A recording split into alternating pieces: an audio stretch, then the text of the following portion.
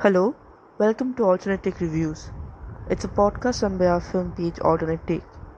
You can find us on Facebook and Instagram. On Facebook, we are at www.facebook.com/alternate take 123. On Instagram, you can find us by searching underscore alternate take underscore.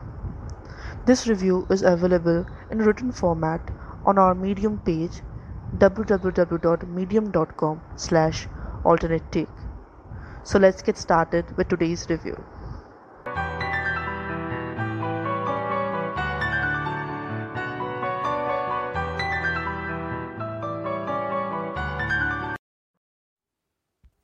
The Boys in the Band review. Jim Parsons leads a terrific ensemble in a gripping rendition of the revolutionary Broadway play. In 1968, Matt Crowley's play The Boys in the Band premiered off Broadway and was considered a revolutionary work of art for commercial theatre. At that time, homosexual relationships were portrayed on a symbolistic level, and they didn't find the mainstream recognition in their unleashed form. This play is about half a dozen gay American friends who get together to celebrate their friend's birthday and, through truth and dare game, unearth secrets about each other's life. This play in the pre-AIDS era was considered revolutionary, but over the years it is considered to have dated badly. In 2018, on the occasion of its 50th anniversary, the play had a Tony-winning Broadway revival, where it received critical acclaim as it stood as a testament to the long-forgotten time before the liberation of homosexuals. The new Netflix movie, The Boys in the Band, features the same cast led by Jim Parsons, with Joe Mantello serving as a director and Ryan Murphy leading the line as a producer. The film rides equally on the theatrical soap opera elements in providing us with a throwback to the time when cultural temperature of gay life was strikingly different from what it is now. Michael is a screenwriter obsessed with a receding hairline, and the whole story takes place in his lavish two-story apartment. He hosts a birthday party for his unpunctual and self-conscious Jew friend Harold. Four other queer friends and a male prostitute are scheduled to attend the party, but the sudden arrival of Michael's heterosexual and homophobic friend Alan changes the whole situation drastically.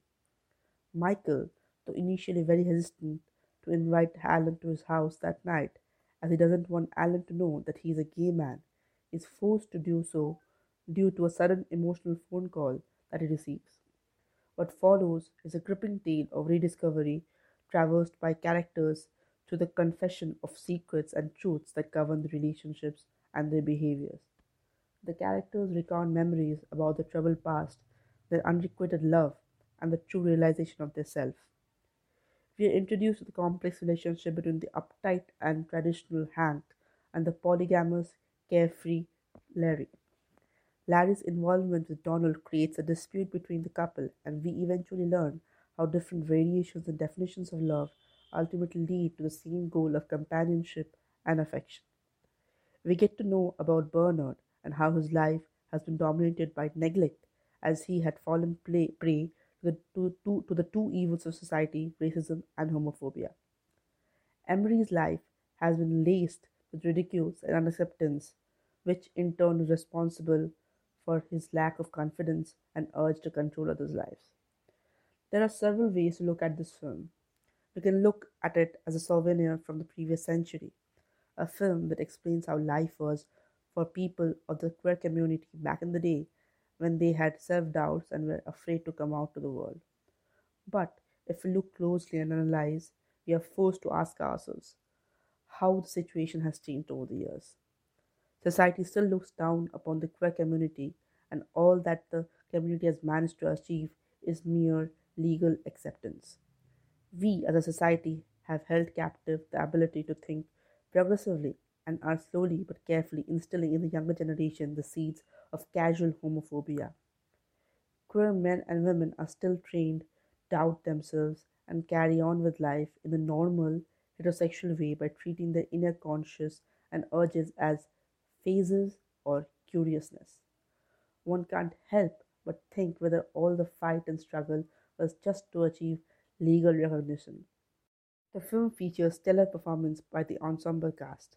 The ensemble comprising of Matt Bomer, Charlie Carver, Andrew Rannells, Chuck Watkins, Brian Hutchinson, Robin De Jesus, and Michael Benjamin Washington put forward commendable performances and strike a careful balance in locating the frenzy but somber mood of the film. Zachary Quinto is exceptional as Harold, and the venomous back and forth between him and Parsons is extremely enjoyable. Parsons stands out from the rest of the cast with his electric performance, displaying his full range of acting prowess by jumping from one emotion to another effortlessly but earnestly. The production and the costume design of the film is apt and serves Crete in locating the authenticity of this period piece. The swift camera work and cinematography helps in bringing out the best in the back and forth duel and anxiety between the different characters. The screenplay, especially in the truth game scenes, is exceptionally tight and keeps the audience intrigued and engaged. The film has some flaws. The film takes a bit too much time in setting up the plot, and the screenplay seems senile and stagnant in a few unnecessary scenes. I, for once, was pleasantly surprised and sort of frightened about how a 60s pre liberalization gay play could be relevant at this time and age. Perhaps now, more than ever, we should reflect and introspect and let the ghosts of our horrid past haunt us for good. Show me a happy homosexual and I will show you a gay corpse is shamefully still relevant now.